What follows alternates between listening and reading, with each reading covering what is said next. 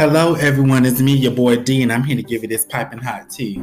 Hope everyone's having a good day today. I just want to jump on here and just do a quick little podcast episode for you all. So, I've been gone for quite some time because I just got real busy with work and travel, and I started this writing class, and that's been taking up a lot of my time. But I just want to jump on here and just do some quick little podcast episodes for you all. So let's begin. Now, hold on. Thought I heard something. Okay. Now, the Supreme Court issued a bunch of rulings yesterday and this morning.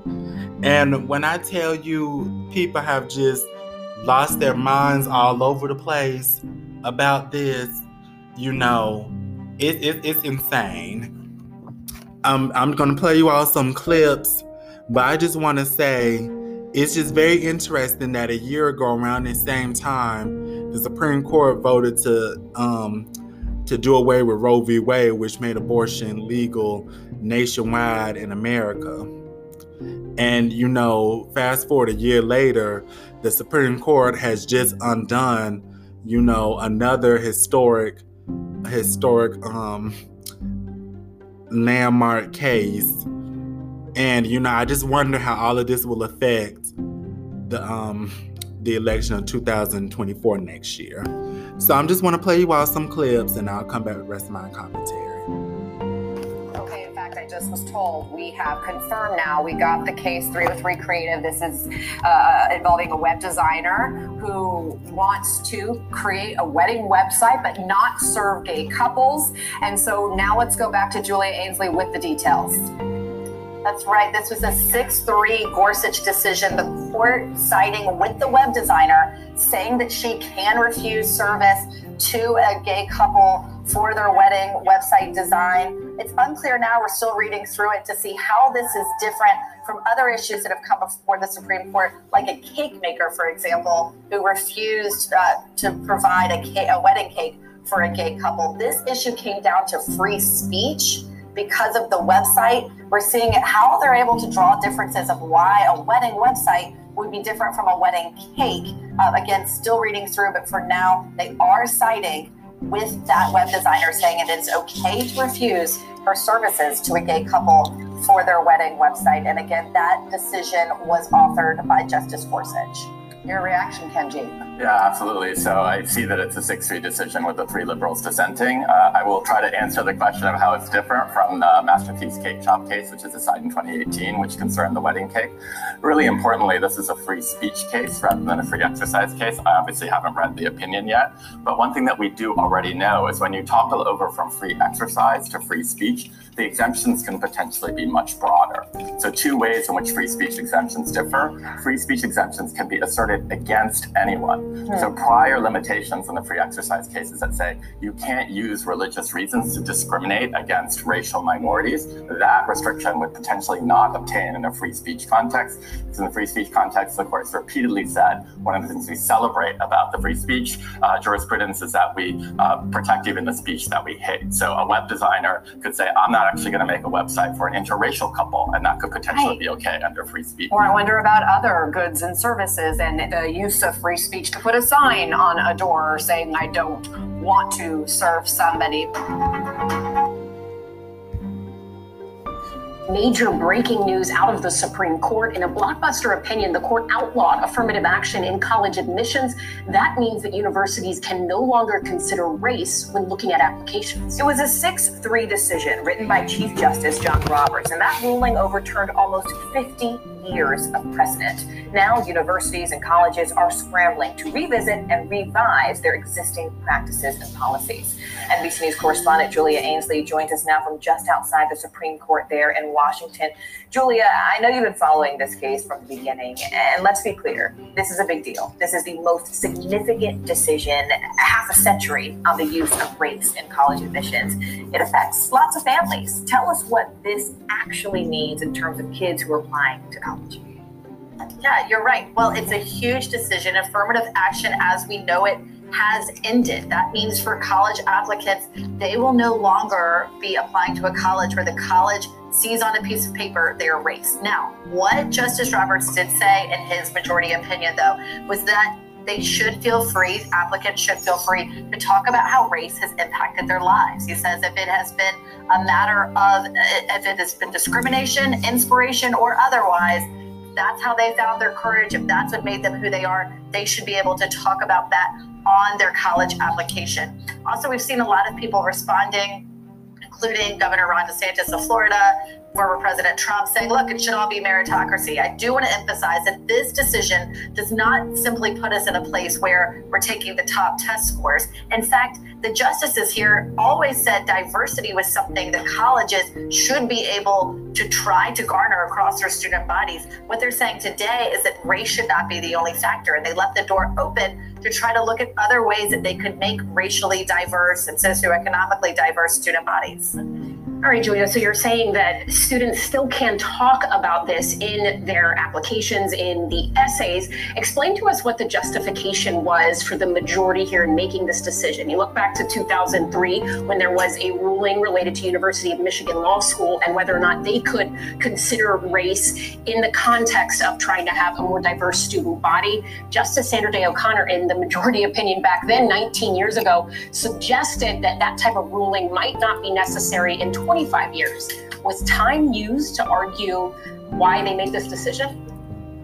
You know, they didn't. In fact, what they said is that UNC and Harvard simply went too far in their admissions programs. And it's not just going to apply to those two schools, of course, because so many public schools follow a similar model as UNC and so many private schools follow a similar model as Harvard. And so this will apply around the country. And you know what they're saying here is that when you look at race, even though we're not at a place where we necessarily were any different than we were in 2003, what they are showing here is they say it goes too far and it violates the Equal Protection Clause under the 14th Amendment by looking at race specifically. Now, I mean, Julia, this is really interesting because sort of in handing down this decision, this is where we saw some of the most spirited arguments from the court, right? Especially when they were questioning the lawyers from Harvard. And this is interesting because Harvard, we've got a private university, UNC, we've got a public university, and experts say that this decision basically ensures that the student bodies at elite universities in this country are about to become a lot more white and a lot more Asian and a lot less Black and a lot less Latino. What do the dissenters say? Well, it was interesting. We saw from Justice Jackson, who, by the way, had to recuse herself in the Harvard decision because of her affiliation with Harvard, but she did write a dissenting opinion in the UNC case. It said that deeming race irrelevant in law does not make it so in life. Although formal race-linked legal barriers are gone, race still matters to the lived experiences of all Americans in innumerable ways. And today's ruling makes things worse, not better. We also saw a dissenting opinion led by Kagan as well. Led by Justice Sotomayor. Kagan agreeing with Sotomayor. These justices saying today what the majority has decided is going to make things worse. 24 hours after striking down affirmative action, the justices have now issued a significant decision concerning President Biden's student debt relief plan and a crucial ruling involving LGBTQ rights and free speech, both high-stakes decisions that will have lasting impact on millions of Americans across the country. We do begin here with the justices striking down President Biden's controversial student debt relief plan that would forgive student debts for more than 43 million Americans at a cost of $400 billion. Two lawsuits challenge the legality of that plan. Let's go ahead and bring in ABC's senior national correspondent, Terry Moran. Terry, break down the decision. And a lot of this had to do with the Biden administration overstepping its authority. That's right. And this is a huge case. As you say, 43 million people were eligible for up to $10,000 of debt relief under this program. The Supreme Court strikes that down because it says that President Biden and his Secretary of Education exceeded the authority that the law passed by Congress gave them. What the administration had tried to do was waive or modify the terms of the loan by forgiving the debt altogether. And what the Supreme Court says here, that is beyond the power of the president. Only Congress can waive that much debt, $400 billion, that it is such a large amount and such a sweeping assertion of presidential authority to modify the terms of the loans that way, that it exceeds presidential power, that Biden acted beyond his powers. In this opinion, the court saying, Chief Justice John Roberts, writing for the 6 conservatives on this court, saying that the administration had asserted the authority to cancel $430 billion of student loan principal, that they had the authority to do that. It does not, is what the court says, that is a major question for Congress to answer. So this is a blow to all of those people across the country who were hoping that the Biden plan that had been announced last year to forgive these debts would be approved by the Supreme Court. It's not. The only place that the court says that can be done is Congress passing a law to forgive that much debt. Terry, thank you. And stay with us here. Let's bring in ABC's senior Washington reporter, Devin Dwyer, because Devin, just for a little bit more clarity here, there were 2 separate cases. There were a couple people who brought their case forward, and it had to do with fairness. But at the end of the day, it was the rights of the states. And those states that challenged this, they're the ones who prevail. Yeah, 6 Republican-led states brought the challenge to the Biden student debt relief plan. That's a significant subheadline here.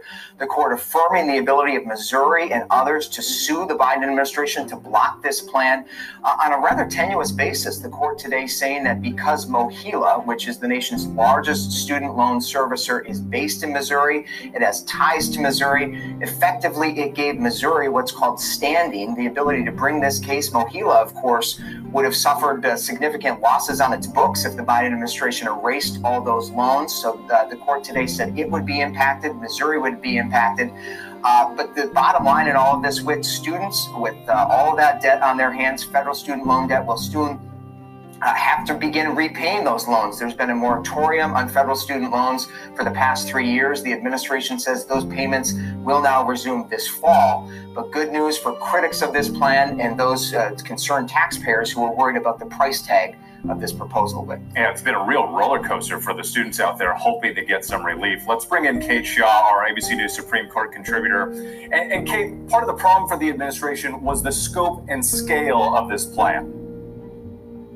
That's right, Whit. So it's undeniably a very large plan and program, but the administration defended that size and scope by basically saying, look, Congress passed a statute giving the administration, the Secretary of Education in particular, the power to waive or modify the provisions of student loans in the face of a national emergency. And Justice Elena Kagan, writing the dissenting opinion for herself and the 2 other Democratic appointees, basically said Congress gave the administration this power and the court should not second guess based on its vision of what fairness looks like or how much relief is too much.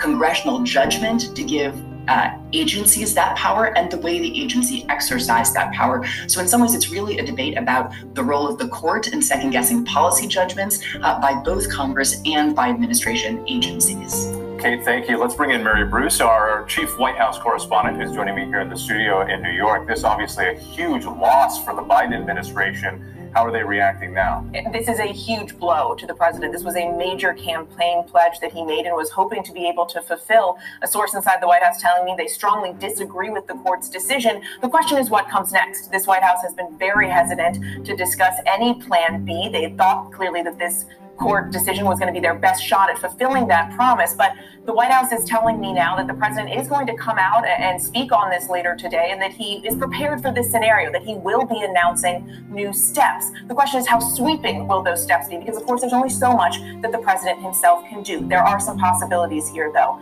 The president can, I suspect you will hear him discuss his other student debt relief plan. This is a plan that he already put out several months ago. It's an income-driven repayment plan that would essentially cap the amount that a federal student loan borrower has to repay to 5% of their discretionary income, down from 10%. It is also possible that he could try and enact some kind of grace period on those repayments that Devin was talking about. They're set to begin again in October based on that debt deal that was agreed to a couple months ago. The question is, can he give people a little bit more breathing room here? Again, that's a solution that would just kick this down the road. One more thing, the president is going to make very clear, I'm told, that Republicans are to blame for this. He's going to try and pin this squarely on them as we head into the election. Yeah, a message he hopes to take to the people to try to gain votes, but only so much he can do legally moving forward. Mary Bruce, thank you. Okay. So that's all that's the big news going on with the Supreme Court. Also, it just came out about 40 minutes ago that the Supreme Court has rejected a challenge to a Jim Crow era Mississippi voting law. When they say reject the challenge, you know, when you bring something to the Supreme Court, you have to challenge it. You have to challenge the law, and the Supreme Court takes the law. You know, the Supreme Court has declined to hear this law for now. So that's also in the big news right now. You know, let me drink my water. I didn't have time to put the tea on, so this is water. And y'all know when I drank on here that I'm about to say some real shit. I have been hearing people all my life, people in my family, you know, even some teachers, even, you know, high school classmates and college classmates say they don't vote because voting's not important and it doesn't affect your life. And you know what? I've always thought voting was important, but you know what? I also said, okay, I can see why they come to that conclusion, and I didn't judge them for that. However, in today's time, in the time we are living in, I have changed my opinion. You have to vote. You really do. The reason these Supreme Court cases have gone this way is because when Donald Trump won that presidency in 2016, he put 3 of his people on that Supreme Court. And almost all of these Supreme Court decisions, even going back last year to the abortion one, you know, all his people voted to overturn or voted no to something. So yes, voting does matter. It does.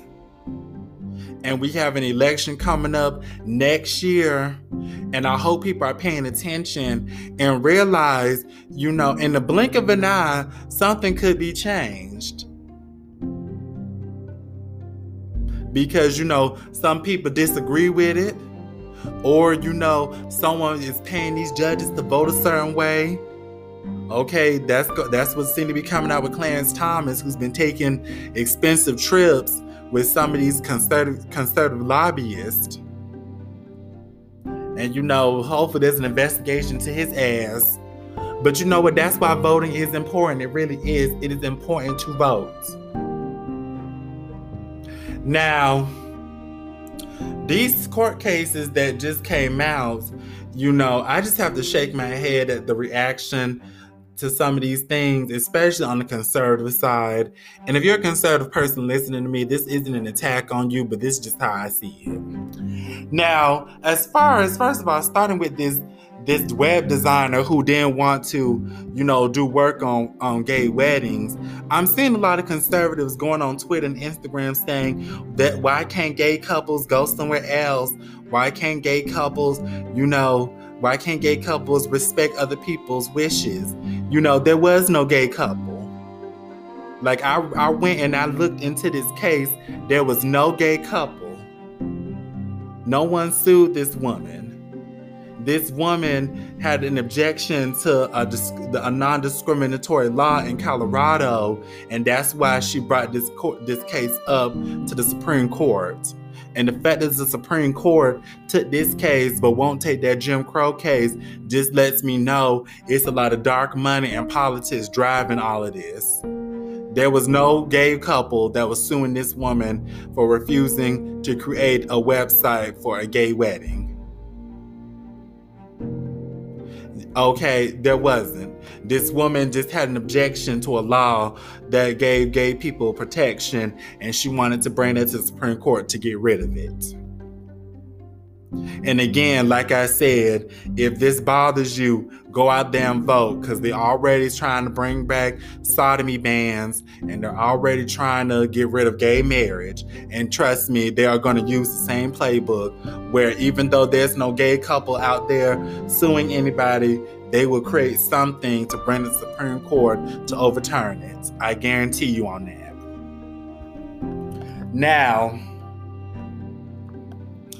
to this one about affirmative action. If you've been listening to this podcast for quite some time, you would know that I said affirmative action was going to be next. I said that last year when they overturned abortion. And I was right. And when you look into this affirmative action case, you know, it's a very interesting case. See, the problem was that Harvard, a group of Asian students felt like Harvard was discriminating against them in the name of affirmative action, because at Harvard, Asians have to score higher than Black students and white students and Latino students. And the criteria for an Asian student at Harvard is very much different from a criteria for everyone else. And Harvard's defense was basically diversity was good, and that even if it meant discriminating against Asian students in the sake of diversity, that was okay. Again, let me drink my water before I continue.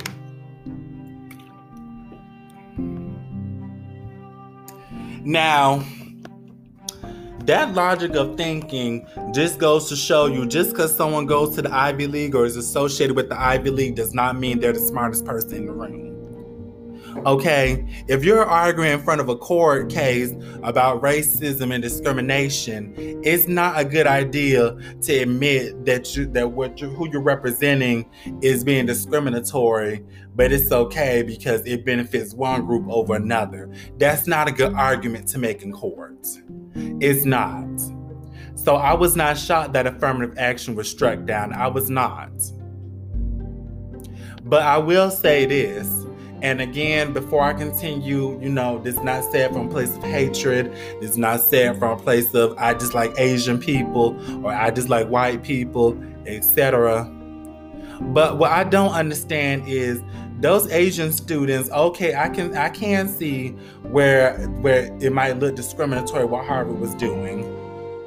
And and it might not have been fair. But I don't understand why some of these Asian students just didn't sue Harvard. Like, they sued the entire U.S. public college system. Like, that ruling affects all the U.S. colleges in America.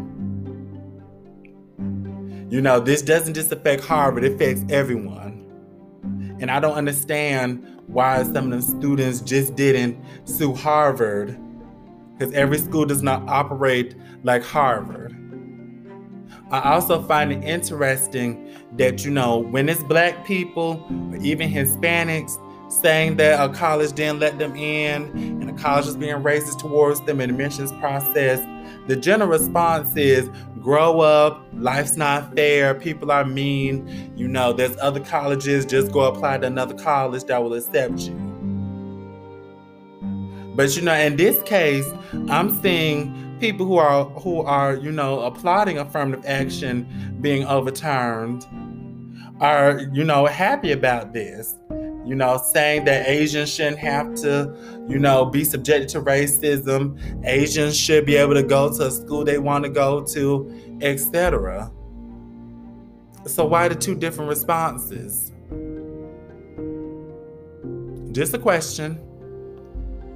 I also find it funny that some of these people are saying that meritocracy, and for those of you who don't know who meritocracy is, let's go to Google.